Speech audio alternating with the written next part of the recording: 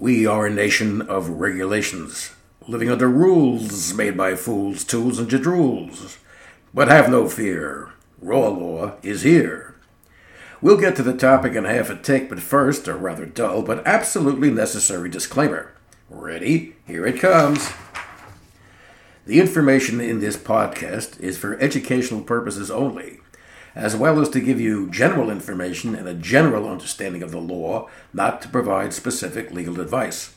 By listening, you understand that there is no attorney-client relationship between you and the podcaster. The information provided in this podcast should not be used as the substitute for competent legal advice from a licensed professional attorney in your state.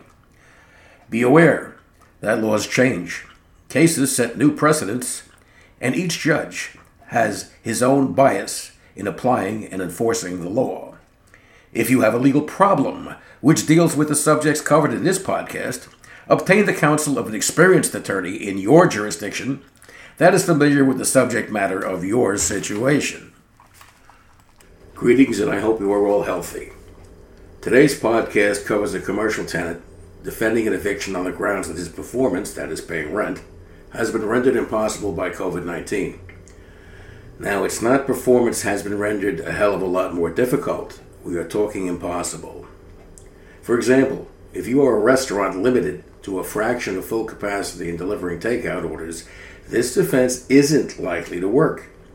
But if you're a movie theater or gym that was ordered to completely close down, you have a better chance at successfully using this defense. Obviously, we are in a dynamic situation as far as business restrictions under COVID. Subsequent events, waves of infection, increasing number of deaths, hospitalizations are going to see a variety of methods of state and federal governments being used, that is, to contain and to attempt to control this disease. Thus, today's partial reopening might be tomorrow's complete closure of the business being operated. One of the requirements of this defense, similar to that to frustration of purpose, which we talked about last episode, is that the impossibility must have been unforeseen. Given the facts about this disease, that requirement is likely to have been met, or has it? A landlord might argue that viral pandemics have occurred before, like in 1918, and that this kind of event is not one that is totally unforeseen. Unlikely, yes, but not completely unforeseen. This argument is going to vary in success from situation to situation, case to case, jurisdiction to jurisdiction, and how commercially astute the judge determining the case might be or might not be. Look, when you are defending the continuing existence of your business, you are going to throw every defense at the landlord, whether they ultimately work or not. And it is important to be aware of the impossibility of performance defense. Again, this is an issue you are going to discuss with your lawyer, and that lawyer best be experienced with leasing issues and contract law. Remember also that financial devastation brought about by COVID is not usually going to work as an impossibility defense.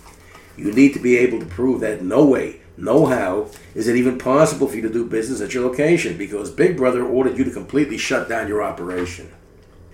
But remember, you have other defenses which we discussed in preceding episodes that might serve to keep you afloat.